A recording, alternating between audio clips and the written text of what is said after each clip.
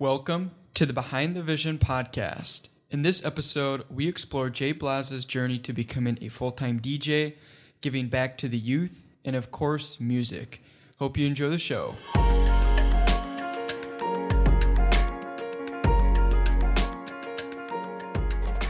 How'd you get the name Blaze? That's a good question. So one of my friends actually, to backtrack, I used to do a YouTube channel, and my name was Mr. Shoelace. I did sneaker reviews. So I actually got paid from a blog called Kicks on Fire to review sneakers, which was pretty cool. They used to send me shoes, and I got to review them and all this stuff, which was pretty cool. And I stopped doing that. I kind of just got over it. I didn't really see the longevity in it, and I was like, oh, I'm too cool for this. Like, that was kind of like my thing. I'm like, I'm done doing this. Like, I've always loved fashion. But I was like, yeah, I'm going to stop doing these. And my Instagram name and all my social media was Shoelace everywhere. And one of my buddies like, you gotta change this. Like, this isn't really a thing anymore. And I was like, all right, like, I don't know what to change it to. And like, he said that probably like months ago. And then one day we went out and he just kept calling me Blaze. He's like, Blaze, that's your new name now, Blaze. I'm like, okay, like, we'll just go with it. And then there's a song by Ty Dolla $ign called Blaze that came out like that same year. So then everyone started saying that because there's an expression called like blase blah, like it's like so on and so forth. That's what it means. So then my buddy just started calling me just Blase, and then that song blew up. So then when I changed my name, everyone just like immediately attached me with that song. So it was just like Blase, Blase, Blase.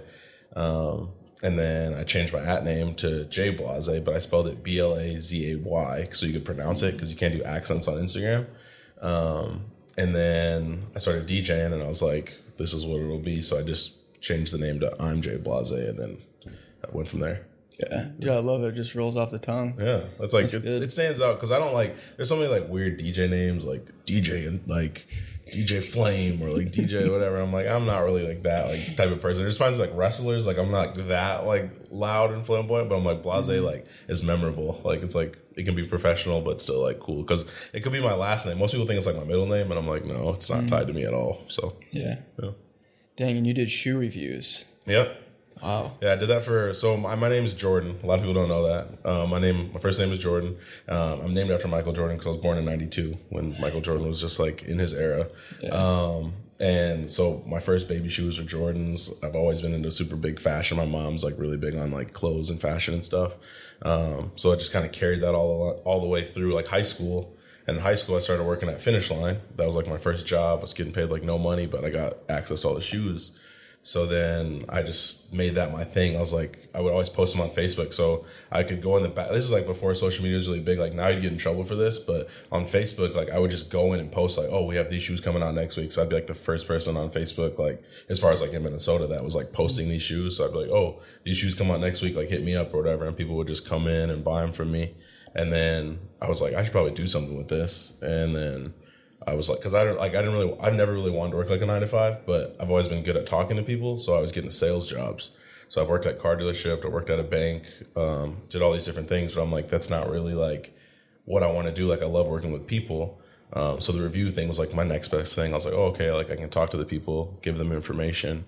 And it's like I look cool doing it. I get to have all the shoes and stuff. So it worked out pretty well. Just the longevity of like my YouTube channel was like blowing up. But the longevity of it, I just didn't really see it like working out from a financial standpoint because I was spending so much money on shoes. And I was like, I just want to buy the shoes I want. I don't really want to buy all these shoes that other people want. So dang. So you did the YouTube channel. Like how big were you able to grow it? You were doing so my YouTube, I think it stopped at like 5,000 subscribers. I think that's like the peak. It was something around there. And I'd had it for just under a year. So it was pretty big. But I was just spending so much. Like I still lived at home with my mom at that time, and I was like hard to justify like, oh mom, give me free rent. And I'm spending like rent money on shoes every month. So it just didn't make much sense. Yeah. So you were doing that when you were working at the shoe shop? Yep. So I worked at a place called Finish Line in the Mall of America. Yeah. And then I worked at a place called Phenom, which is like a boutique sneaker store here that got like more of the limited sneakers. So I kind of like took a pay cut going there, but it was like, oh, we'll give you like your size and all the shoes you want. So I was like, okay, like cool. Like I was like more so focused on that. This is like Instagram really wasn't that big yet. Like there was a couple big sneaker Instagram pages, but like it was like everyone was kind of figuring out like their finesse on social media. So I was like, okay, I'm gonna go to the sneaker store, and that was even cooler because I got to post more limited shoes early, and they didn't care at all. They're like, do whatever you want.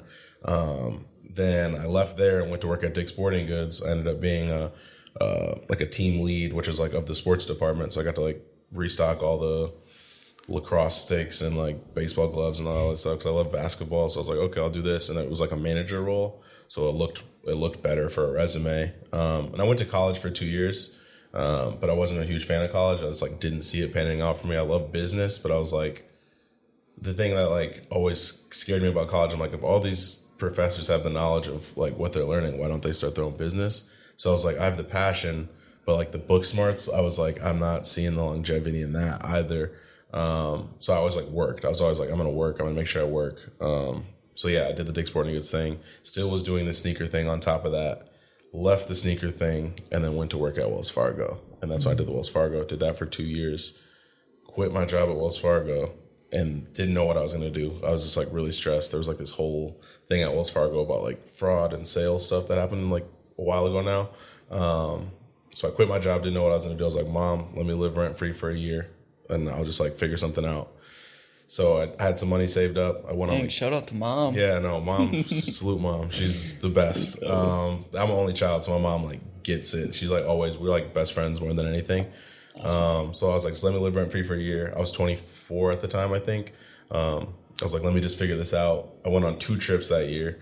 So I left my job in January of whatever year this was. I forgot what year it was, but I left my job in January. I said, if I don't have a job by the following January, I'll go back to Wells Fargo if I have to or whatever. Like I'll figure it out. So fast forward to December. Still don't know what I'm going to do. Like really, really stressed, but trying to like play cool.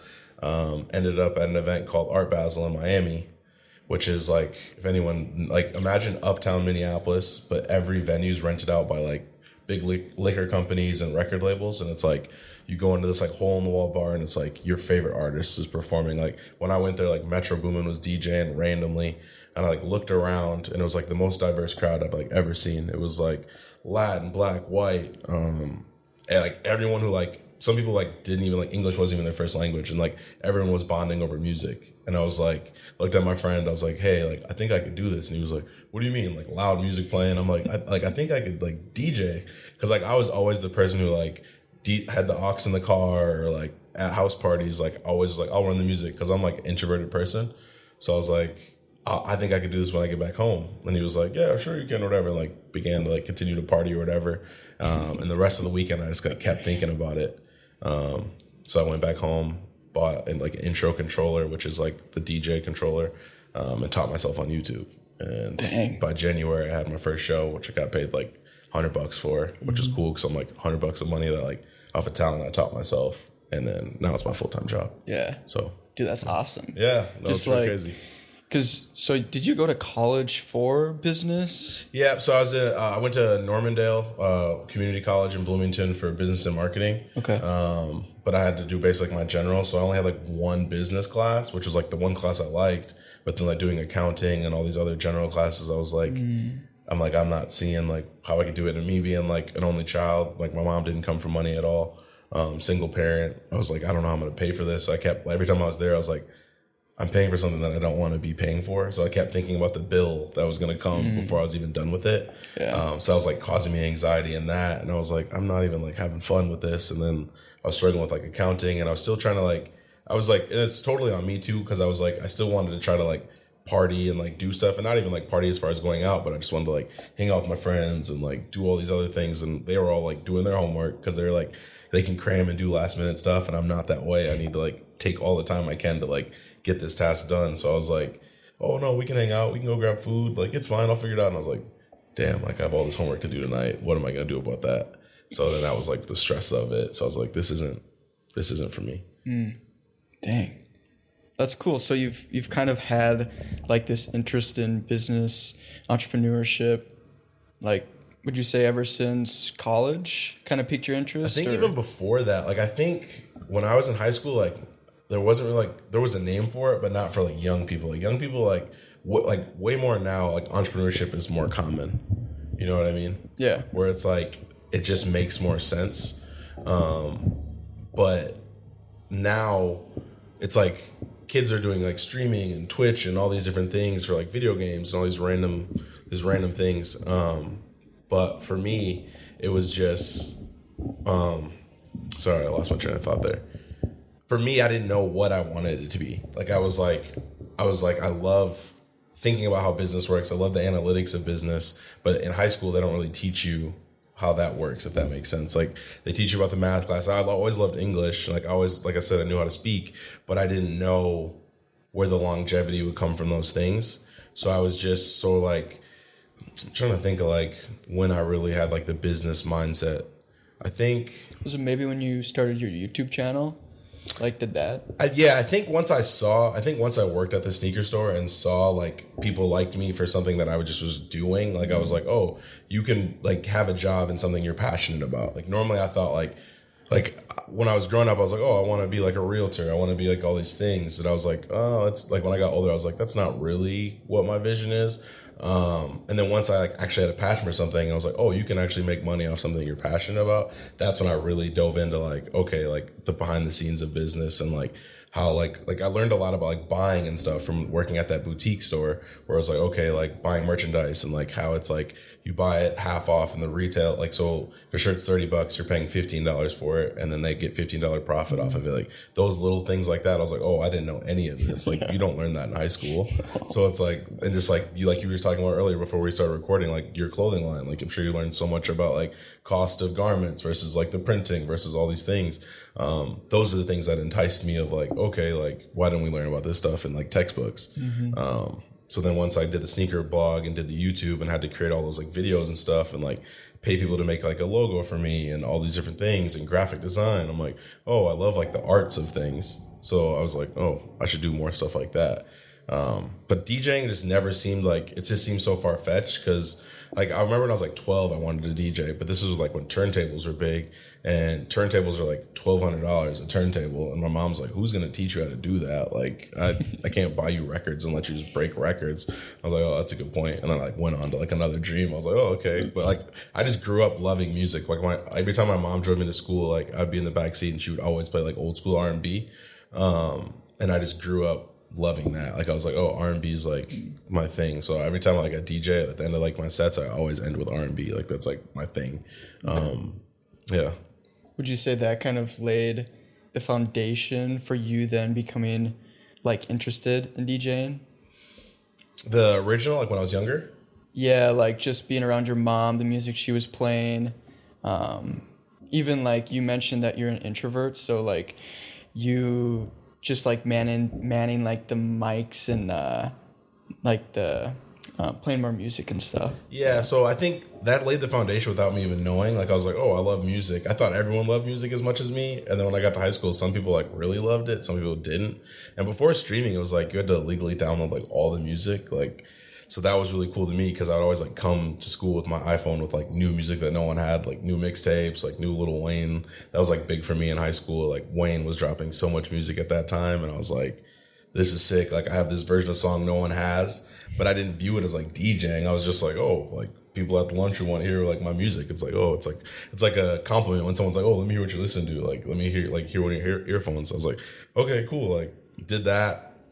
And then, like I said, once I like started like going to parties and stuff, people were like, "Oh, like put Jordan's like playlist on, like he knows what's up." And then from there, I was like, "Oh, like so." Actually, it's actually crazy. So you know Austin, right? Austin, you know Birdie in Austin. Yeah. So Birdie is actually the one who got me into DJing. Oh, which is dang. crazy. That's like a cool. podcast like exclusive. Yeah. So one time, me, Birdie, and my boy Da were all sitting in the car. And Birdie, I was like playing music or whatever. And Birdie's like, you ever thought about DJing? And I was like, no. Like, why would I think of that? And she was like, well, you just always like are so passionate about music. And if anyone knows Birdie, like she like speaks like affirmation into you like so casually, which is like super cool. And so she was just like saying it so like you're dumb for not doing it, but like was saying it like a nice way. So she was like, oh, like why wouldn't you? And I was like, I don't know. Like who's gonna teach me? She's like, well, I don't know. You just seem like you really love music and like why wouldn't you do it? So then I was still working at Wells Fargo at the time. So then I think that like kind of pitched the idea before I got to Miami. So then when I went to Miami, it was like, dang, I could do this. Like, it doesn't seem that crazy. And then I taught myself on YouTube, and from there. So shout out to Birdie. Like, she really kind of laid that Easter egg. And I tell her that all the time. Like, I DJ their wedding, which is like such a full circle moment. Like, pretty crazy. So, dude, that's awesome. She just like mentioned that to you, and you just felt it like resonate with you. Yeah, because it was like, again, me being like introverted person, I was an introvert. Like, you kind of like don't think about other people. Like when I play music, I'm like kind of in my own like bubble. I'm like, I'm just gonna be on my phone. I'm gonna pick these like few songs, and it's like you kind of get like satisfaction when people are like, oh, this is a fun song. Or, like, who is this artist? Or I kind of get like a rush from that. So when she was like, why don't you like DJ? And like I was already going by Blase at that point, but she's like, Blase, why don't you DJ? And I was like, and we were like in like a drive-through like McDonald's or something. I'm pretty sure we're at the drive-through McDonald's in Uptown. And I was like, I don't know, like I got like weirded out kind of, because I was like, oh, I don't know, like I've never thought about that. And she was like, you just should do it. And she just was making direct eye contact with me, and I was like, okay, like I guess. So then I like kept playing music, and then it's like just crazy, because then once her wedding happened, I was like, oh, without a doubt I'm DJing your wedding. Why would I not? So worked out. Dude, that's sweet. Was it hard for you to make the leap from like working at Wells Fargo to then DJing and pursuing that? Yeah, like the hardest part is like, one, like entrepreneurship is really hard because you're always on the clock. Like you're always working, and a lot of people think like, oh, like it's great because you make your own hours, but I'm like, in the beginning especially, it's like you have to put in 10 times more. So it's like the first year I was just practicing my craft all the time. Like I was just constantly working on like my transitions, which is like changing from one record to the other. And it was like, that's like what I knew was going to make like a good DJ. I was like, if I can get the transitions right, I already know like my song selection's good. But there's a lot of DJs who like have great song selection, but it's like transition makes everything. It's like, because basically like if you're a good DJ, you should let the night flow without anyone even knowing like anything's really happening for the most part. Once you like get more like tailored to it, you can like do fun stuff with it. But basically people notice bad DJs, but they don't always notice good DJs, because a good DJ, it's like the night just flows, and you're like, oh, this is a fun night. Like I had a good time, and you're like, oh wow, the DJ was pretty good. Like, so yeah, practicing was like the first year was really hard, because I was just like constantly doing that. I was like, when's the income gonna come? When's the income gonna come? But I just had confidence in myself that I was gonna start getting more shows. And then it's like, once you do that, you still have to focus on the business piece of it, of like, okay, like branding, how much you charge for a show. And it's tough because entrepreneurship can be very competitive. Like some people will email like 3 DJs and be like, hey, Austin, what do you charge? Okay, Blase, what do you charge? What does this person charge? And if they don't know anything about like the craft, they're probably just going to take the cheapest one. So you might have DJed for a week, and I might be DJing for 3 years, but you're $300 cheaper than me, or whatever the price may be. They're like, okay, we're going to go with Austin. Like his email seemed okay. We'll go with that. So that was the tough part for me, like trying to figure that out. But once you like establish your brand, and the cool thing was me, like with the shoe reviews and like me knowing a lot of people, my following kind of just transcended into the DJing, because everyone was like, oh, Blase, like he always does fun stuff, like it's gonna be cool. So they kind of just started showing me love at my shows, which is how Basin Bars got so poppin'. Like before I had any like followers or supporters or whatever, like my friends were like, oh, we're gonna come to Basin Bar, and that's how I came up like with the name Blase and Friends, because it's like, when you come to one of my shows, it's like you get to see like what it's like to kick with me and my friends for a night. That's how I always viewed it. So it's like, I might not know you, but it's like, yeah, these are my people. Everyone here's in a safe environment. We just get to kick and have fun, forget your stresses, and you're part of the crew for the night. Mm-hmm. So it's pretty awesome. Yeah. Do you remember like the early days of just trying to get someone to like pay you to DJ? Yeah, man. Like it's just tough thinking about like some of the shows I did, because like back then I didn't know to like do stuff for free for like exposure, because that's a tough thing that people try to throw at you a lot. Like, oh, this is good exposure for you. Like these people we have a good following, and I'm like, okay, like let's do that, I guess. But luckily, since I had like that business mindset that we had talked about from like Wells Fargo and things like that, I'm like, exposure is great, like depending on what the venue is. But at the end of the day, you could pay me and I'm still gonna get the same amount of exposure. So I had to start saying no to a lot of stuff, which kind of makes it tough, because you can kind of get like blacklisted a little bit in some places, because a lot of the like Minnesota's pretty small, so a lot of people are kind of involved in the same circles. So I really had to pick a different lane. That's why you don't see me do like a lot of club stuff. Like a lot of people are like, oh, why don't you DJ more clubs? I'm like, clubs, like the the rate of how much you're working plus the payout isn't always worth it, depending on the clubs. And it's like me, I like working with youth and like working with things that mean more of a different, which is why I like movement culture. I like doing stuff that like let's empower people and doing different types of like events, but still have fun. Like movement culture, you got to network, you get to hear great music, you get to see literally a talent show of people showing their businesses. Like that's super dope. And it's like, and it's not a late night, it's not crazy. And it's like, you get I got the same rush from doing that I would do in the club. And it's like, I don't have to worry about late nights. I don't have to worry about like people arguing or like being too close together. Like it was just like fun. So it's like, I love doing stuff like that. And I work with a program called Young Life too, which is a faith-based group that I DJ for them for free every Monday because I like working with the high schoolers. So I'm like, I started in Minneapolis and then now I work in the YZ area, but I just come DJ for the kids for like 2 hours. We play like a bunch of games and it's like kids treat me like a superhero. It's like awesome. I'm like, yeah, man. Like I try to show them you can do other stuff. Like, okay, college might not be your thing or whatever it may be, but it's like, you have to apply yourself and you have to actually like work hard at it. Like I tell them all the time, cause like, oh, Blase, like you're so cool. You're a DJ. I'm like, yeah, but like, these are the things that you don't know. So I get to tell them all the stuff behind the scenes and I get to have these questions. And I'm like, yeah, this is the hard part. Like, you don't know when the next check's gonna come from always. Like the first year I struggled a lot, had to make sacrifices, didn't get to hang out with my friends. My friends might be going to a different party, but I'm DJing this like wedding 3 hours away or whatever it may be. So that's like the pros and cons of it, I guess. But I love what I do and it's just crazy because I got to manifest like a lot of this stuff. So I think that's the coolest part. I love the way that you kind of like view the different places you'll DJ at. Yeah. Like you said, on like Mondays, you'll DJ for like a place for kids and stuff for free. Yeah. And then like you're also down to do like movement culture stuff. Yeah. Like, is there a vetting process you do for places that you're like willing to take on as a DJ and places you're not? I mean, it's really just the people. Like once, like we were talking about earlier, like with the venues and things like that, like all these places like are virtually the same until you meet the people and like what is their passion. So it's like I really get to like talk to the people and be like, okay, like what makes this something I should be involved in, or why do you want me involved in it? If it's like, oh yeah, we just like want this to be a cool event, I'm like, that's one thing, but like movement culture has like a purpose. Like once Devin told me the purpose, I'm like, oh, like I want to be involved in that, like no questions asked. And it's like also co-signed too. Like he knew Austin. I was like, oh, Austin's really good people. Like Austin's really like only keeps good people around him. And I'm the same way. Like I'm like, someone says like Blase said like this is a good thing or whatever, like there's like a stamp of approval. So it's like I'm all about like cosign. So I'm like, okay, like that allows me to buy into like whatever's going on. And then it's like I try to give everything a shot. But I just believed in what was going on. Like as soon as I saw like the enjoyment when people talk about the event, like with the movement culture, as soon as I heard the passion behind it, I was like, oh, this is gonna be like out of the park. Like I'm super excited. And I always like say like I want to make the music something you don't have to even like stress about. Like I'll handle the music, I'll handle all that. Just let me know how I can make the event better and what you need from me. But from there, yeah, it's really just the people. Like that's all I can say. The passion people have about what they're trying to do makes it different. Like, and I love working with kids because, like I said, I was like in high school, I was kind of like a misled kid. Like I wasn't terrible, but I wasn't like didn't have the craziest work ethic. I didn't have the biggest friend group. I was kind of just like I was the person who was like around but never really had like a story. Like people were like, oh, like that's Jordan. Like he's cool. He's in my like class, but like they didn't really like know about me. So it's cool now I can be around high schoolers and see like, okay, like this person might be on the outskirts of whatever's going on, but this kid I can see is passionate about something. Let me try to like pour into him and be like the mentor that I didn't have, which is pretty awesome. So those are the things that kind of drive me to do it. And Basin Bar is just like fun. Like I love Basin Bar. That's been one of my first shows.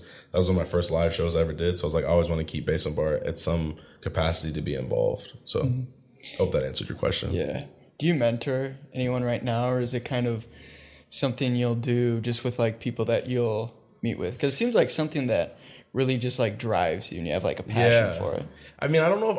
The high schoolers, I consider myself mentoring them, but as far as like any like young entrepreneurs, I should. I mean, I don't know. I've never really thought about it. I just try to speak the truth that I think people want to hear but are scared to hear, which is like, I'm always like, I'll be like the scapegoat for like, I'll say things that people don't want to like hear, I guess. Like, that's why I say like a lot of times, like a lot of people like don't book me for certain stuff because like, oh, Blase might be difficult to, Blase might be difficult to work with. But yeah, so that's one of the things that's like tough. It's like, being the first person to speak out on something makes people feel like you're like a nuisance sometimes. But it's like I'm willing to do that so the next person doesn't have to go through that. Like I'm willing to say like, hey, DJs need to get paid more, and I might not get that show, but it'll make them consider for the next young DJ coming through that's like, okay, we see the value in him. Like with Bass and Bar, even like I had to talk to them. I had a lot of meetings with them over the last like 3 years of like, hey, like I get that you think like, because they kind of like most business owners, like I said, like view DJing as like a playlist. They think we're just like up there, we hit play, and it's like, what's the difference between the DJ and a Spotify playlist? And I'm like, I'm reading the crowd constantly. I'm like, I have to literally know the technique of what I'm doing. I have to make the night fun, but not get people too hype where it's like gets rowdy. So it's like a fine line of that. And if you're really like good at the craft, it's like seamless. But if you're not, it can go left. So I'm like, you need to pay DJs so that it's consistent. Like your following is consistent of what you want, of what your brand is. Because I tell them all the time, I'm like, it's like having multiple chefs in a kitchen.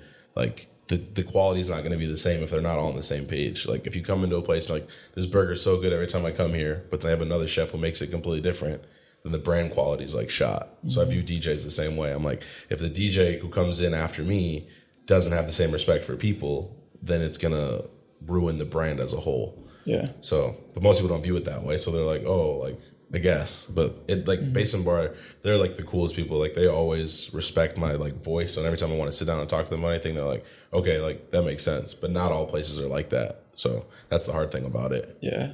What's been like the hardest conversation you've had to have as a business owner?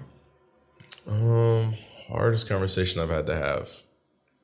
I think it's always hard, like, the thing that's like always pulls on my heartstrings is like budgeting for like weddings. Like that's like a hard one for me because it's like a wedding's a big deal. And I love that people want me to be part of their big day, but they also have to like see the value in me. So pricing with that can be like weird.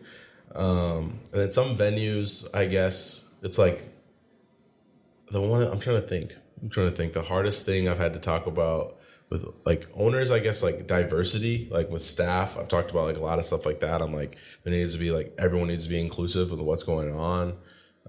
As far as like music or whatever it may be, I have a lot of conversations like that, which I think it's always hard having conversations that outside of music as a DJ, because people are like, oh, you observe this stuff. And I think everyone observes it, but not everyone will talk about it. So I think anytime I talk about anything outside of music, it has like a chance of becoming a difficult conversation, because people are like, oh, like you're kind of just supposed to like shut up and play the music. And I'm like, well, to do my job at its peak performance, I need your help in that.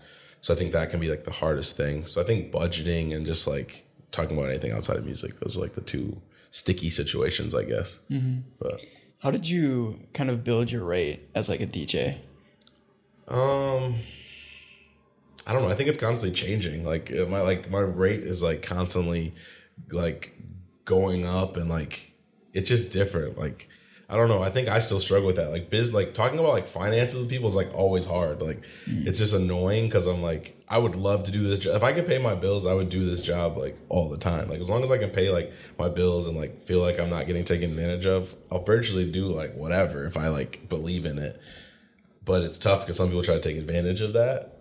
And like I said, because other DJs like, where it's weird because it's like the DJ community is so small because Minnesota doesn't have that many like venues versus like if you go to Miami, there's like every corner there's a different bar and a different DJ. Here it's like there's virtually probably like 20 DJs and probably 10 of them everyone like knows about, and there's probably four or five venues that people really go to. So the DJs kind of all like stack, like I wish we could all stack hands on like this is what we should charge, kind of like a union of it, but people are just like, people don't want to see other people shine. Like it's weird. Like a lot of DJs will be like, oh, like don't book him, like I'll do it cheaper, because they get nervous that like, oh, if this good DJ gets into this venue, then I might never get to DJ there again. But me, I'm like always trying to bring in like other DJs. Like if I can find a DJ that's like good, and it's also tough because, sorry, I transitioned, but it's also tough because like in a place where people drink, you have to make sure people don't drink too much. Like I've had like DJs who like drink too much. That's like another hard conversation I had. I'd be like, hey bro, like I can't like book you to DJ anymore because like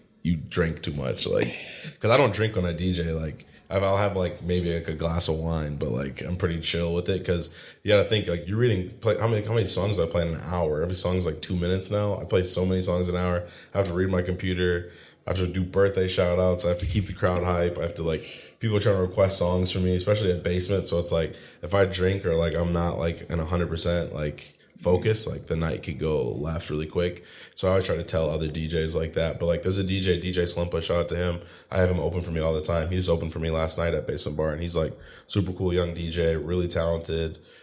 Always is like a sponge. He's always trying to like pick up game. Like he'll ask me random questions that I've never even thought about that'll like make me think like, oh, like this is how I do that, but I've never thought about it. He'll be like, oh, other people do it this way. I'm like, oh, cool. Like it's good to know. And then it's like we kind of help each other in that. So that's kind of the closest person to like to a mentor mentee I have.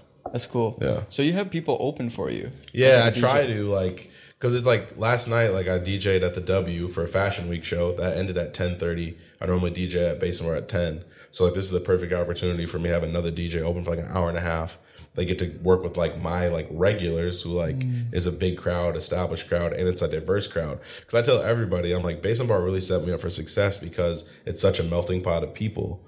Where it's like other clubs, like if you go to like Cowboy Jack's or like there's like Gold Room, it's like it's predominantly one race or one like lane of people. Where it's like, okay, you learn how to play for those people, but then when you get to like weddings and all these things, when weddings are like a big melting pot of people because it's like family, uncles, grandpas, like so it's like you have to go through all these decades of music and like try to relate to all these people. And Basement Bar really set me up for success with that. So I try to bring in other DJs to like, hey, like here's a crowd where you can do like open format and play more stuff that you want and have fun doing it. So he got to DJ till like 11:30 and he had another show to go to. So he's like, oh man, anytime like I can DJ here, like let me know. And that's like his fifth or sixth time opening for me, which is pretty awesome. So is that something that's normal?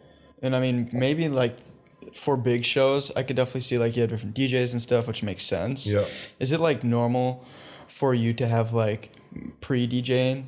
You're like bringing on people before you go on? Like because like 4 hours, like I DJ 4 hours at Basement. That's a long time, like for like just because it's a lot of music. So typically, what I like to do, and this is like I didn't create this format by any means. Like most people do have like an opening DJ. Like most bars or like concerts. Like think of it like a concert. Like you go to a concert, there's an opening act before the main act. It's kind of the same thing. Like, and it's cool to have two different people because it's like we think two different ways. So it's like they'll play different music, I'll play different music. That way, the music's not the same all night. So I like collaborating with other DJs. So it's like, oh, like this is a song I've never heard. Who is this? Like, let's share music. Let's do that. But some people are like, don't look at my computer. I don't want you to like take my songs or whatever.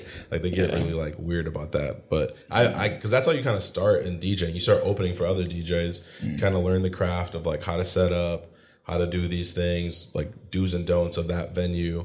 And then eventually, hopefully, you can work your way up to being like the closer. Yeah. So opening for people is awesome because like it just gives you the opportunity to just grow and like refine your craft. Yeah. Especially when you're just like having other people open for you. Yeah.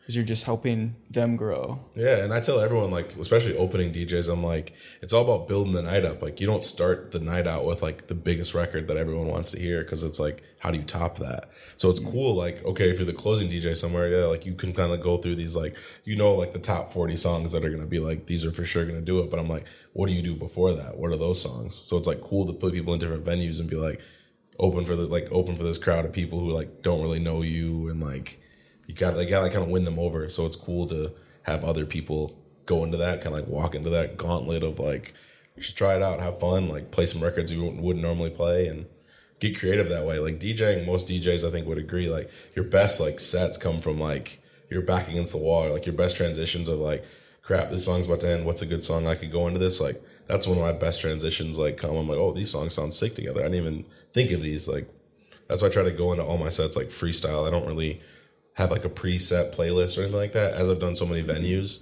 I have like, so basically like I'll make like what's called like a crate on my computer of different venues. So like a wedding playlist. So when I did like Birdie and Austin's wedding, they kind of told me the songs that the kind of main songs they wanted.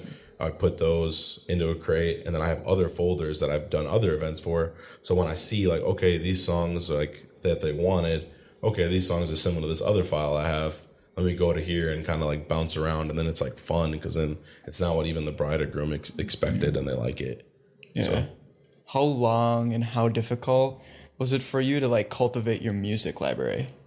I mean, it's constantly growing. Like as you do more events, like once you do like corporate events, and it's like diversity is what really like builds your computer. Like I was saying, like if you only DJ one spot, you probably only have that one type of music that they want. But since I've done stuff for high schoolers, so like high schooler, like with the TikTok phase, like songs, they burn through songs so fast now with TikTok. Like I'll DJ a song on Monday, and by the next Monday they'll be like, Blase, this song's like old, man. Like I'm like, all right, cool. Like keep me young, let me know. Like I love like that they like, because kids are just like truthfully honest. Like they're like rude without knowing it. So it's like cool because they're like, oh, like, no, we don't like this. I'm like, cool, I'm glad you're telling me. Because if I went to Basin Bar or wherever I DJ at, people wouldn't really tell me, like, oh, like, you're messing up, bro. Like, you kind of get, like, as you get more popular, you get, like, a lot of yes men around you. I'm like, oh, bro, you killed it. You're always killing it. I'm like, well, I want people to, like, send me new music of what they want, or, like, what they want to hear, because then that keeps me, like, fresh. But high schoolers, like, they put me on to a lot of new music. Like, they put me on to, like, Kid Laroi and all these new artists, and, like, Olivia Rodrigo. Like, they were super early on that stuff. Like, so I'm like, that's cool. I'm like, now I know this. So I have these songs for when I DJ for them. And then I'll go to these other events and see, like, okay, if I did, like, a corporate event that has, like, kids at it, I'm like, oh, these kids are in high school. They probably like the same stuff my Young Life kids like. I'm going to play that and win them over. When it's like, once you win the kids over, parents love you, then it just kind of trickles. So do the kids keep you humble then in your work? Oh, for sure. Yeah, For sure. They're like, just blatantly honest with you. Yeah, and I love that. Like, God's like, I never get offended. I tell them all the time, I'm like every time at the end of the day, we have like announcements, and there's like always a slide that's like, send Blase new music. I'm like, anytime you guys have a song you want, send it to me. Like, I want to hear it. Like, I'll listen to it. Obviously, it's appropriate, like that type of stuff. But I'm like, I want to hear what you guys like, because times are so different. When I graduated high school in 2011, like times are way different now. So it's like kids don't have a radio anymore. It just goes right to their phone. So it's like a lot of stuff won't make it to my timeline because it's just like the algorithms and random stuff that I just don't watch. If I don't watch this TikTok, I'm not going to see this song. So like the trending songs, those are cool. Like it's easy to find the trending stuff, but what's going to be the next up? Because that's the thing with DJs. Like you kind of got to predict the next big record. And that's like my favorite thing. Like I'll play a record that might not get the biggest like crowd roar when I play it, but then it's like in a couple weeks when the song blows up, they're like, oh, that DJ played it that one time. That's like my favorite thing. So it's like if you work in a new song, like a really new song that comes out like that Friday, then it's like by the next couple of weeks when they like know the words, like, oh, I've heard this somewhere. Where have I heard it? Then they remember me. So that's kind of cool. Yeah. Sometimes DJs will just make like the most fire remixes of just like normal songs too. Like they'll just take a song and just like spin it up a little bit, and it's great. Yeah, complete different record. And you can like refresh a song that way. You can do a throwback song with like a new beat, and it's like game changer. And I don't do too much production. Like I wish I got a little more into like producing and like making dance records. I tried it a little bit during like the pandemic, but it was hard for my brain to like reconstruct how the music worked. I was like, oh, I want to like mix these records together.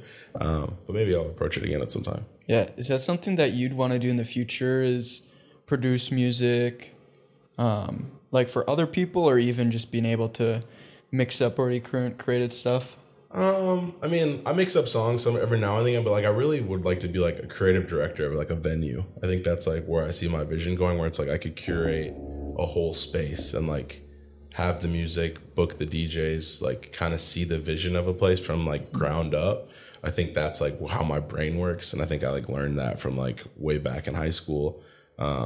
But it just took so long for me to figure out what that was. So it's like I was really naive with my DJing dream. Like I didn't think of it as like a popular thing, which like sounds crazy and people think I'm like kidding. But when I thought I was a DJ, like me being my introverted self, I'm like, oh, I want to be on a stage away from everybody. No one's gonna pay attention to me if the music's good, and that'll be it. Like I was like thinking so like dumbly about it, and it's like I wanted to be behind the scenes. If I could go back in time, I would like put on like a Marshmello like helmet, and like no one knows, and everyone thinks like, oh, I still work at Wells Fargo, but secretly I'm this DJ on the weekends. Like that'd be sick. What kind of helmet would you put on? I don't know. If you had a choice? There's probably some type of like, probably some type of superhero thing. I don't know, like Deadpool or something crazy. I'd do something like that. Something wild. I love Marvel and comic books and stuff, so it'd be something crazy like that. Yeah. So that's cool. Would you ever create your own like event, similar to like Coachella? Festivals would be really fun. Like I think once I started DJing and like Soundset was a big thing, like because I went to Soundset a lot. I love going to concerts. Like before, it was hard missing out on concerts when I was like DJing, because I was like, oh, there's a show this night, and I'm like, dang, it falls on like this day I have a show or whatever. But doing that stuff would be really hard. Like, but it'd be fun. Like, I don't know. I don't know if I would do a festival, but it would be like, I think I'd be more like movement culture route where it's like, it doesn't have to be strictly music based. Like, I think since I love music, I always used to think like everything has to be surrounded by music, but I love people networking and bringing people together like naturally. That's like the cool thing to me. So it's like music can kind of soften that and like bring people together a little bit. And that's why it was cool to like sit back and see it happen at the last event. I was like, oh, people are like naturally meeting each other and it's like not forced and awkward and like, hey, I'm this entrepreneur. Hey, I do this. Like, it was just like, and I know that's like a big thing that you guys stand by, which was cool. But yeah, so that was my thing. Like, I think if I did an event, it would be more so like, maybe I would do like maybe I'd do like an R&B festival. I guess I never really thought about that. I'd probably do that. That'd be kind of cool. sick. Yeah. Blase and Friends R&B festival. Ooh. That's sick. Are there many festivals in Minneapolis? No, not that I know of. Not that are like, not a hip hop festival. Soundset was like the last one, and Soundset kind of Austin's getting at something. Austin, we might have to make that happen. Ooh, we could collab on it or something. Get a bunch I'm with it. I would love it. Like, I think that'd be super cool to like, because I just like, I get into like the most random things. Like, I really like get into like my flyer design. Like when I do like like club flyers and things, I'm like, oh, this has to be like not the regular like flyer. It has to be like something special, and I just like really get into like the details of those things. But maybe that's a good vision. We might have to talk about that off camera. Yeah, that'd be cool. So you also like doing some of the creative work. Yeah. Oh yeah. Well. I love the behind the scenes. Like sometimes prepping for shows for me is like more fun than the show, because like I get like giddy off of like, oh, like I want to try out this new record, or like it's like, oh, this will be a new space. Wonder what this space is like. Like, that's why it was cool doing the Fashion Week thing. So I'm like, oh, this is a complete different like element for me. How's that gonna work? And I got to talk to like the lady who like was the creative director for that. And I was like, oh, what's your vision for this? Like, what's your plan? And when she told me that, I was like, okay, I'm gonna go home and like prepare for it. So I got really excited. I did like all Afro beats, which I love Afro beats, but I don't really get to DJ those often. Like, we don't have any like Afrobeat culture here as far as like big events. So I was like, yeah, let's do it. And it was cool to see like all the different fashion, because fashion and music go hand in hand to me. Like, fashion, music, and sports are like all like hit the same highway at some point. So it was just fun. I had a good time. And then it was like going back to Basement and doing that was really cool. So yeah. Do you have a favorite venue that you DJ at? Or like that I've ever DJ'd at? Yeah, maybe that question as well, but you could blend it in. Like, has there been a pinnacle moment of like, this is the greatest like DJing moment that you've had? Oh, greatest DJ moment I've ever had. Well, I've had a couple. So I DJ'd at Paisley Park, which was where Prince lived, which was pretty sick. That was really early in my career, and I was like kind of overwhelmed. I was like, didn't feel like I was ready for it, but I killed it. I think I got invited back a few times, so I did that like 3 times. But it was crazy because it was like, Prince is just like this pinnacle of like, I feel like everyone knows a little bit about Prince, but not everyone knows like very few people know like a lot about Prince. And Prince is out of my era. Like, he's like way older than me and all these things. So it's like I always knew him as like a legend. And my mom played his records like here and there, but she was still a pretty young mom. So I was like, okay, like I think I like can do this. And I had a mentor at the time who was a DJ who like was like, okay, like these are the kind of records you play. It was all Prince records. So basically Prince at the Paisley Park, they do like a Paisley Park tour, and it ends with like a dance party. And I was the DJ at the end of the dance party. And it was crazy because, like, they still honored, like, a lot of Prince's things. So, like, there's no swearing in the space. Like, they don't want you to swear. There's no cell phones. They take your phones, which is, like, crazy. So when I, like, going into the show, I wasn't, like that nervous. I was just like, okay, like, I need to prepare. I don't really get nervous for shows. But I was like, okay, this needs to be, like, the best. Like, because it's going to be all Prince lovers. So I was like, you can't, like, mess up. So then once we pulled up and like saw the space, like my like heart kind of stopped for a second. I was like, dang, this is like crazy. Like, Minnesota legend, like passed away, obviously, R.I.P. Prince. But I'm DJing in his old home. Like, this is like iconic. Like, I'm like, this is like probably one of the biggest venues I could ever DJ in Minnesota. And then they like, once I got there, like security like met us at the door and like took the phones. I was like, this is like real deal. Like, this is crazy. But once I started DJing, it like all flowed and it was super fun. But I think that was a big one for me. I got to open for Juice WRLD at Myth. That was pretty crazy. And that was like like nuts because a DJ who was originally booked for it hit me up because he was like on another flight and he got booked for he like wasn't gonna make it.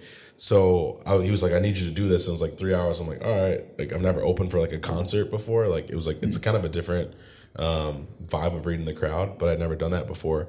But once I did that, I met him there. I went there and he ended up making it. So he was like, oh, you're just going to DJ with me now. I was like, all right, cool. So like did it.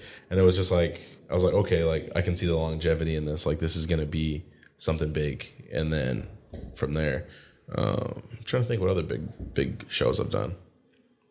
I think those are the two biggest. I think those are the ones that like showed me like I'm actually good at what I'm doing, because you never really know like how talented you are at something. Like that's what I was talking to you before about, like being humble, but then like having the confidence of like knowing. It took me like 2 years to like have the confidence like in my craft. I knew I was passionate about music, but I'm like, am I actually good at this, or like do people just support me? That's like the hard thing.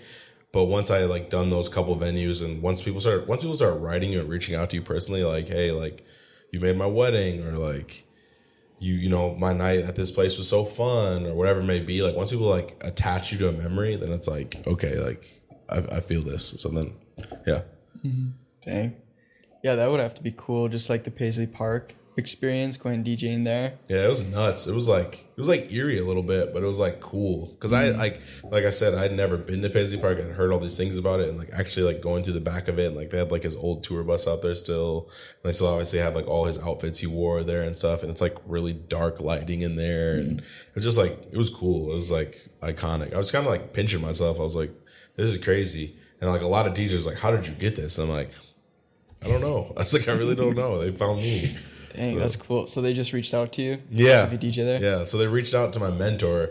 So I know how I got it. So my mentor at the time, he knew the security, and they said they needed a DJ, or they like might be losing a DJ or something like that. So then he reached out to them, and then they reached out to me on Instagram. We're like, hey, we need a DJ for this. So I'm assuming that's how it happened. Dang. That's a tough thing. Like my name gets in like so many rooms that I don't know. So when people hit me up, I always like never know how I got it, because I always want to thank the people. Like, hey, I appreciate you for getting the show, but I never know. Like they never tell you like, oh, like so and so. Well, sometimes they do, but like it's very rare. They're like, oh, so and so told us about you in passing or whatever. So I'm always like, appreciate everybody who like spreads my name. So yeah. Is it true that Prince created like the explicit label for songs? I don't know if you. I feel like I heard that. I don't think somewhere, but Prince might have. I think Prince was one of the reasons they had to create it, like the explicit. Okay. But I know it was like, I watched it actually. That's crazy. I watched a documentary a long time ago on like explicit stuff, and I know rock music was a big part of it too. Like Twisted Metal. Like I watched like a part where they had to like put the explicit on their music, and they were like, there was like a big fight of like, it shouldn't have this sensory because it's going to stop people from buying our records. So it was like ruining their sales. But Prince was like a pioneer, man. Like I'm not going to act like I know everything about Prince. I really still know like very like few like facts about him. But he always was like very revolutionary in the fact of like record labels he wasn't really a big fan of. That's why like Prince like went under his like symbol for a while. Like he didn't even want to be addressed as Prince. So he was like naming his albums under the symbol, so he didn't have to like pay them, I think, for his like record music, like for his like record rights or something like that. So it's like I've seen like like I said, very few things, but that was pretty interesting to me. Yeah, so it is.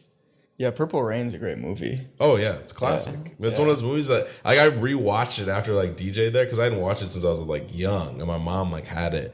But it's like it's a classic movie. Like Baptized in the Lakes of Minnetonka, man, that's like a big thing. So shout out to Prince, and like Prince is gonna be iconic forever. Like that's why it's cool seeing like how much Minnesota like shows love to him. So it's like cool that like that I can attach myself with that a little bit. Yeah. What's your top 3 favorite artists? Top 3 favorite artists, like of all time? Yeah. Or right now? All time. All time. Kid Cudi, for sure. Kid Cudi's my favorite artist by far.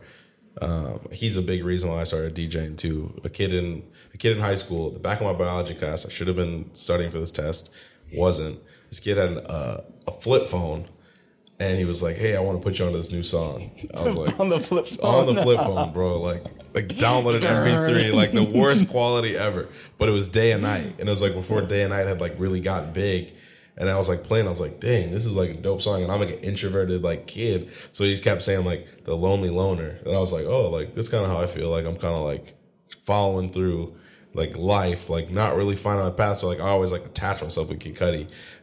So I think that's what made me like dive into music even more. So Kid Cudi, love Lil Wayne. Third, people are gonna kill me for this. Third. You can be like, oh no, that's not right. Yeah, no matter what I say, it's gonna be wrong. It's gonna probably be like an R&B artist. I gotta have R&B in there because I love R&B. I'd probably say Aaliyah maybe, or Usher's a big one. Chris Brown's a big one. I'm trying to think of who was like the most iconic in my childhood. Don't kill me for this, people, please. I'm gonna say Aaliyah. I'm gonna say Kid Cudi, Lil Wayne, Aaliyah. Those are my three. Sweet. That's just my personal preference. The tough thing with DJing is like people don't know how to separate. Like I think this is what like the disassociation with DJing is like. DJs like sometimes only play their favorite records, where it's like me, I try to play to what the crowd wants to hear. So it's like I normally don't get to play my favorite music because I'm like, you guys don't want to hear what I want to hear. I like low mellow music. Like when I'm not DJing, I'm listening to like super melodic, like chill. Because I'm like around high BPM, like high bass all the time. When I want to chill in the car, I'm like listening to like slow music. Like that's like relieves me. But I think a lot of DJs like struggle with that of like, oh, these are my favorite records, so they have to be their favorite records. But I'm like, I don't even want to play my favorite songs. I want to play like what the people want to hear. Mm-hmm. So some people come up to my shows like, bro, like you said you love Kid Cudi, like why didn't you play any Cudi? I'm like, well, it wasn't really the right night for it. Like to play like mellow Kid Cudi really wasn't the time. Like maybe Pursue the Happiness, but I'm like, it's also dated too. Like people want to hear new stuff, so I try to like work in music as much as I can. But yeah, that's like the tough thing. Like people follow me and they're like, oh, like that one time you said you really like this artist, why don't you play more of this artist? I'm like, it just wasn't the time. Like time and place for everything. So hey man, anytime you play Pursuit of Happiness, I'll be dancing. Hey, I played it at the Movement event. Oh yeah. I was playing a couple. You're playing some good songs. Yeah, that's the thing. Like events like that allow you to play more like not just like club records. Like it's like you can play a little bit of everything. Like I could play J. Cole. I could go into an R&B record. I could play some Afro beats. I could play some like disco funk. Like I could play ABBA. I could play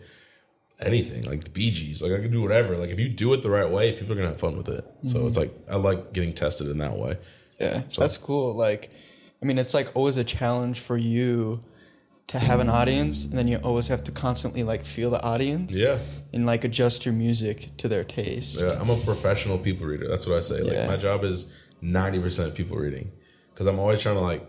If there's someone not moving, like if there's like a crowd of people, if I'm DJing somewhere, I'm like the right side of the stage seems like they're not really having a good time, but the left side of the stage seems like they're really liking it. It's like, how can I like blend these worlds? So I'll just like, especially earlier in my sets, like since I normally DJ like the full night if I don't have an opener, that first hour is like me trying to like throw random records to see like what type of vibe people like. So I'll throw like artists to be like, okay, if like the crowd majority likes this artist, then they're gonna like what I play like later. That's like typically how I feel it out. But I'm always trying to like read the room and be like, okay, like what's this space gonna be? And that's why I always try to like weddings and things like that keep me on my toes because it's like every wedding's different, every show is different. So it's like my job can never really get boring because it's like it's never really repetitive. So yeah. I know you brought this up earlier because you said you get a lot of like satisfaction in the process up into the event. Yep. Like, is that what you enjoy the most, or is maybe an aspect of at the end of the night, like just how the feeling of that show went is enjoyable to you? I think it's a combination of both. Like the prep is fun because it's like I get to be like in my apartment, like just zoned out on music, which is like I get to be like a nerd about it as far as like the beats per minute of a song and like the key of these two records. So they mesh together. That's where I can like do my nerdy stuff. But then performance is everything. It's like equivalent to like shooting hoops in the gym versus like playing in the basketball game. Like the prep is always going to be fun, but like if you can't perform, then it's like, what's the point? So it's a little bit of both. And like at the end of the night, I always like let out a like relief of like made it through another set, like did it. Mm-hmm. Did that answer your question? Yeah. It's just in like the whole process of from preparation to like actually doing it. Yeah. I mean, I think I had to fall in love with the prep more than the performance, because before I was getting like the actual shows, I had to love the prep. Like I had to just be ready at all times. So I was just like always practicing. And so it's like now when I get to the performance, I'm always like confident. Like nothing really like rattles me. And one of my like close friends like noticed that the other day. Like we were doing something like setting up like a TV or something, and we were like troubleshooting how to like get this to work, and she was like, you're always like just so chill in these moments. And I'm like, because I've had to troubleshoot so much like DJing, as far as like getting to venues and the speakers don't work, or like my mic cord doesn't work, or this person has the wrong cable, or whatever it may be. Like I've always had to like figure out stuff on the fly. So I'm always like have to keep a level head, because if I lose it, then it's like everybody's done, like, you know. So I'm always just like super level headed with that stuff. So I think the prep, falling in love with the prep made the performance easier in that. So I think, to answer your question, I think the prep is probably what I love the most, I guess. Yeah. And even like the prep, like the practice, and even like the troubleshooting items you brought up, like those are always things that you have to do as like a business owner and doing something yourself. Right. Like you're constantly having to troubleshoot, like, I need to make money here, I need to like get more gigs and stuff like that. It's always something that you have to be aware of. Yeah, absolutely. Figuring out. And that's like the cool thing, like betting on yourself 100%. Like that's what people don't realize, like the behind the scenes of like the errors. Like we all mess up. Like I've messed up plenty of times, but when I like think back to like my first early shows and stuff, I was like, this was terrible. Like I was like, this wasn't it. But going through those things is what makes you a better business owner. Like no matter what your business is, like you have to take those bumps on the head. So you're like, okay, I know not to do that again, or I know how to do it better, or I might not be the best at the business side, so I might need to have someone help me on that. Or just like getting influence from like other places, I think is like always what keeps you like generating success in whatever you're trying to do. So no, you're good.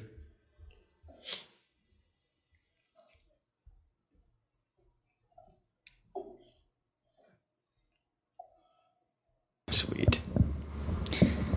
Have you ever, so you've been doing full-time DJing for a few years? 4 years. 4 years. It's always hard because the pandemic year is like hard to count, like because that was like a tough year. But yeah, 4 years. Okay. I didn't do many shows the pandemic because you weren't allowed to be around people. So that was probably the most stressful time I've had during DJing. I haven't really talked about it too much like publicly, but I was like ready. Like I thought I was like done DJing like when pandemic happened, and like only being in small crowds and things like that. It was like very selfish of me at the time, because I was like, what am I going to do? Like I was like always thinking about that, but I'm like, okay, like there's got to be a bigger purpose in this. Like how can I give back? And that's when I actually poured in even more to work with the Young Life high schoolers, because I'm like, high schoolers right now are like missing proms and all these things. And it's like when you're younger, those are the things that like, that's all that matters. Like that's like all we cared about. That's how I was anyway. I was like, oh, school dances and who's going with who. And like, that was like, so like my head was too into that stuff. But my high schoolers, it's like they know nothing else. So once that stuff is happening and I saw it affecting them differently, and like how hard they were taking stuff, I was like, okay, like I have to like put my stuff aside and like realize like other people are going through real things, especially like losing family members, things like that, God forbid. But luckily I never had COVID or experienced anyone close to me getting really ill from it. But I know people who really were like friends of friends who were like really experiencing it. So I was like, okay, it made me humble myself as far as like, okay, like the shows or the income is like gonna come eventually, but how can you give back to people? And that's when I chose to work with like Young Life more, because I was like, the youth is what's gonna be the future, and they're like tainted by this more than ever, because they've never had to be social distance like from people. And it made me realize, because we always thought like these new kids were like way more introverted, as far as like always growing up with like tablets and things like that, like they were the technology era. But even them, they were struggling with not having like human interaction. So it was like pretty interesting. But yeah, it would have to have been tough. Yeah, no, just when you're a kid. Yeah, like that's when like not being able to hang out with your friends, like virtual learning. I'm like, I was bad at learning in class when I had someone help me, let alone learning virtually when I have an Xbox sitting right next to me. Like I couldn't imagine having to do that. Like that was just tough for me. So I was always like asking the kids questions, and I think that's what got me really close to a lot of the high schoolers, because they're like, oh, Blase genuinely cares about like what's going on with me. He's not just like here, because normally when I'm DJing like at the club, like we call it club on Mondays, when I'm DJing for the kids, I don't get to interact with them as much, because I'm like playing the music while they're doing the games. So a lot of the times, like we kind of switched the layout and started hanging out with them a little bit more. I got to hang out with them a little bit more, and that's when they were like, oh, like he actually like hangs out with us. It's not just like a job. And I was like, oh no, like I come here to hang out with y'all. So that was pretty cool. Yeah, that's awesome. But yeah, so the pandemic year did count in the 4 to like long answer for you. Yeah. But was that did that feel like your lowest point? For sure. I think like it's career wise for sure. I think it was kind of crazy though, because the year before that I was like overworking myself. Like I was just like taking every show, like, well, not every show, but I was taking a lot of more shows than I should. I didn't have much of a personal life. I wasn't hanging out with any of my friends. Like I would text them, but I'd be like, can't hang out this weekend. Like I kind of like, it made me easier. Like, how do I word that? It made me like seclude myself even more, and I justified it by work. I was like, oh, I gotta work, or I gotta prepare for the show, or oh, I gotta do this. My set's gotta be better this week than it was last week. My friends were like, hey, like you gotta enjoy yourself. And I didn't take any vacations. I didn't do like anything. I would always be like, I might get booked for a show. I might, you know, I would always like say that, and I was like, I gotta live my life, because before I DJ'd, I like loved traveling. I loved doing all these things. But then that first year, it's like you don't have the income to travel. Then once you start making the money, you kind of get addicted to like the booking and things like that. So when the pandemic year kind of sat me on my ass, excuse my language, I was like, all right, well, like now it's my time to like learn what I like doing. So I got to travel a little bit more, do some more stuff like that, and get really close to like a lot of my friends. And it was good. It was good for me. So I feel like it is tough, especially like if you're trying to carve your own path in something. Like I kind of did the same thing. Like when I dropped out of college. Shout out to the dropouts, like, man. Yeah. Like you're kind of on your own path in a way at that point. Yeah. And like I did also fall into maybe like a negative path of like, you know, I didn't maybe chat with family and hang out with them as much as reflecting now I would have wanted to. And like I didn't have as great a relationships then as I do now with family and friends. And there's also like an aspect to that where it's like, you know, you feel like you maybe do need to focus on your craft so that, you know, now you're able to have the time to put into like relationships and friends and family. So I don't know if you like look back and feel that same way, or like you wish it would have changed. Yeah, like I was saying, like I think it needed to happen. Like now that I do, like that's where the confidence came from. I'm like, okay, the craft is good, but your mental has to be good to perform, like whatever you're doing, no matter what the career is. And I think a lot of people don't know, like especially like dropping out of school. Like I'm sure you beat yourself up about it, because it's like then it's like, okay, I have to prove to people like I'm dropping out, but it's something good's gonna come from this. Mm-hmm. So it's like I'm gonna take these sacrifices and take these bruises and this thing I'm doing to show people like, yeah, I dropped out, but like, you know, like there was a reason for it. So that's like was how I always justified like overworking myself. Even like working at Wells Fargo, I'd always like pick up extra shifts and do these things. But I'm like, I wasn't like happy. I was doing chasing these accolades in a different way, but I didn't even know I was doing it. So then when the pandemic year happened, I was like, I got depressed for a while, because I'm like, dang, like I put all this time into DJing and like it could be done, or like all these like people, like I had a lot of different connections I was making. Like I was gonna DJ like the Big Ten tournament, potentially. I was talking to someone, a DJ in the Big Ten tournament, and the pandemic happened like literally the next month. And I was like what? Like this is supposed to be the thing. Like this would have launched my career, did all these things, and da-da-da-da. And I was just like beating myself up about it. And then I like sat down and I was like, I could have burnt out in 2020 just off of like, if I would have gotten all these shows and did all these things I wanted, just because I wasn't like mentally sane and like taking care of myself. Like I wasn't resting enough, because I'm up late nights and I would get up early and try to work out and do these things, and again, not hang out with people, so I'm not getting like the satisfaction from like social interactions. I'm kind of treating everything transactional, which wasn't good. But yeah, so I think everything happens for a reason. Like I'm not saying the pandemic year happened for me at all, but I think I found benefit in having to stop working. Like I was like, now that I have to sit down, it's like now I have to look within to like fix what's going on. And then I was like, okay, now I'm ready. Now it's like I can handle this. I can turn down certain shows. I can feel confident in what's going on. And it's good finding balance. Like I'll take shows off sometimes. Like I'll go out of town and like book a DJ to take one of my residencies or do anything like that. And that it's like was hard for me to do at first. So I'm like, oh, like this one show missing, it could turn something out. So it's like now I just feel more at peace at it. I'm like, it'll work. It all works out. So Nice. Kind of looking onto the horizon, is there any shows, they could be your own, okay, or they could be other shows that you are just amped for? Amped for. Trying to think. I really wanted to go to the Her concert last night, but I didn't go to that. Shows that I'm really, really looking forward to. I don't think so. I mean, I'm always excited like my career growing, so like I don't really have like a certain thing, but shows that I'm really looking forward to.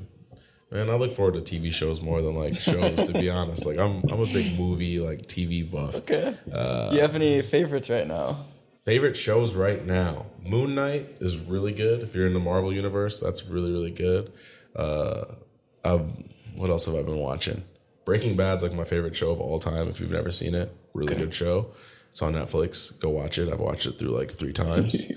But I watch a lot of movies. Like I'm like obsessed with movies. Like because again, introvert. Like my mom always used to take me to the movies like growing up. So it's like I'll go to the movie theater by myself sometimes. Like if I'm stressed, I was like, go to a movie. Like why not? Because when you're watching that storyline, it's like you kind of forget about your own stresses. So I'll go do that. And then, but as far as any big shows, I don't think I have any big shows coming up or like that I'm looking forward to. But if something comes up, let me know. If everyone feels confident about a show coming out, I'd love it. Sick. I feel like after the pandemic, shows have been a lot different. Like artists are kind of like waiting to tour now. So I feel like next year. Oh, actually, I lied. The Weeknd I want to go see. I don't think he's going to Minneapolis. So I think he's only going to Chicago. The Weeknd show. I heard his last show at XL like 3 years ago now was really, really good. So I would want to see that. Nice. But yeah, I was saying like a lot of the big artists aren't really touring right now because the pandemic stopped them from dropping music. So because they couldn't tour. So now that they're like dropping music, I think next year there'll be like a lot of big tours. So hopefully there'll be some shows. I'll update you on that. There might be some shows I might be looking forward to. But nice. When's your next event that you're gonna be at? Movement Culture event. Okay. You have to remind me of the date because May 19th. May 19th. Yeah. I'll be that for sure. That's the next big event. I'm at Basement Bar every Friday. What else do I have going on? That's it right now. And then in the summer, I leave for a month. So I work for Young Life in Michigan. So I DJ summer camp for a full month. So that's in the end of June to end of July. So I'm really excited about that. So you do that for a full month? Full month. Crazy. Wow. I did it for the first time last year. So it was like crazy because that's like what I was saying. Like with the pandemic, I was like, okay, like how can I like help these kids? So I really wanted their summer to be like the best summer ever. And it was like we were still dealing with COVID a little bit. And staff still had to wear masks, but I was like, these kids is like their first time like kind of getting unleashed back to the world.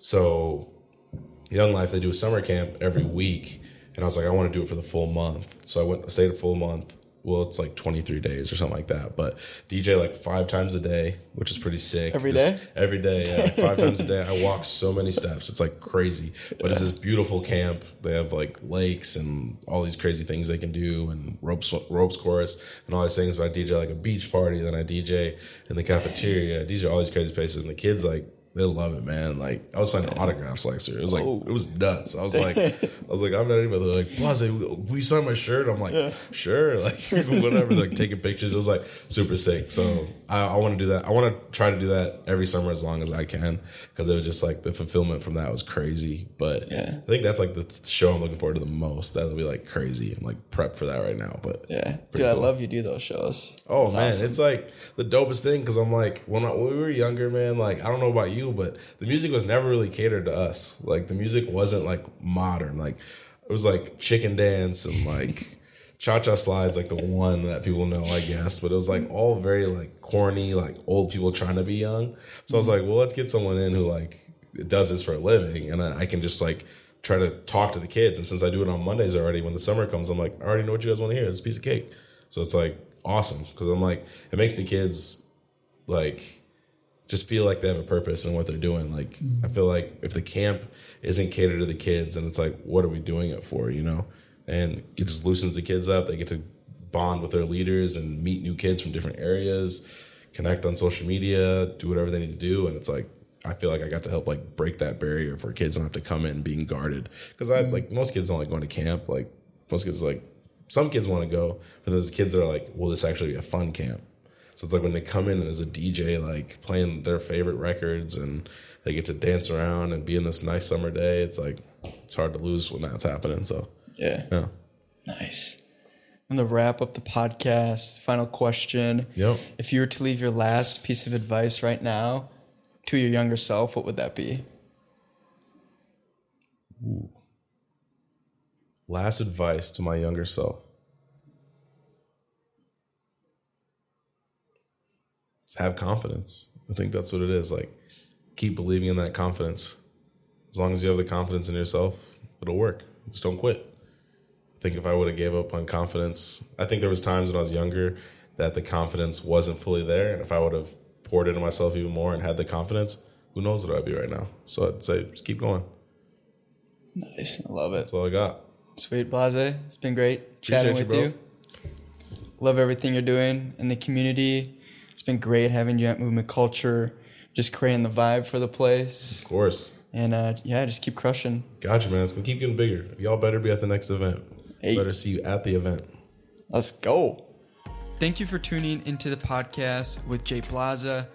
If you enjoyed it, please send us a DM on Instagram at BehindTheVisionPod or ever_north, or leave us a review, as we love to receive your feedback on the show. If you want to stay up to date on new podcasts and collection drops from Evernorth, check out evernorthco.com.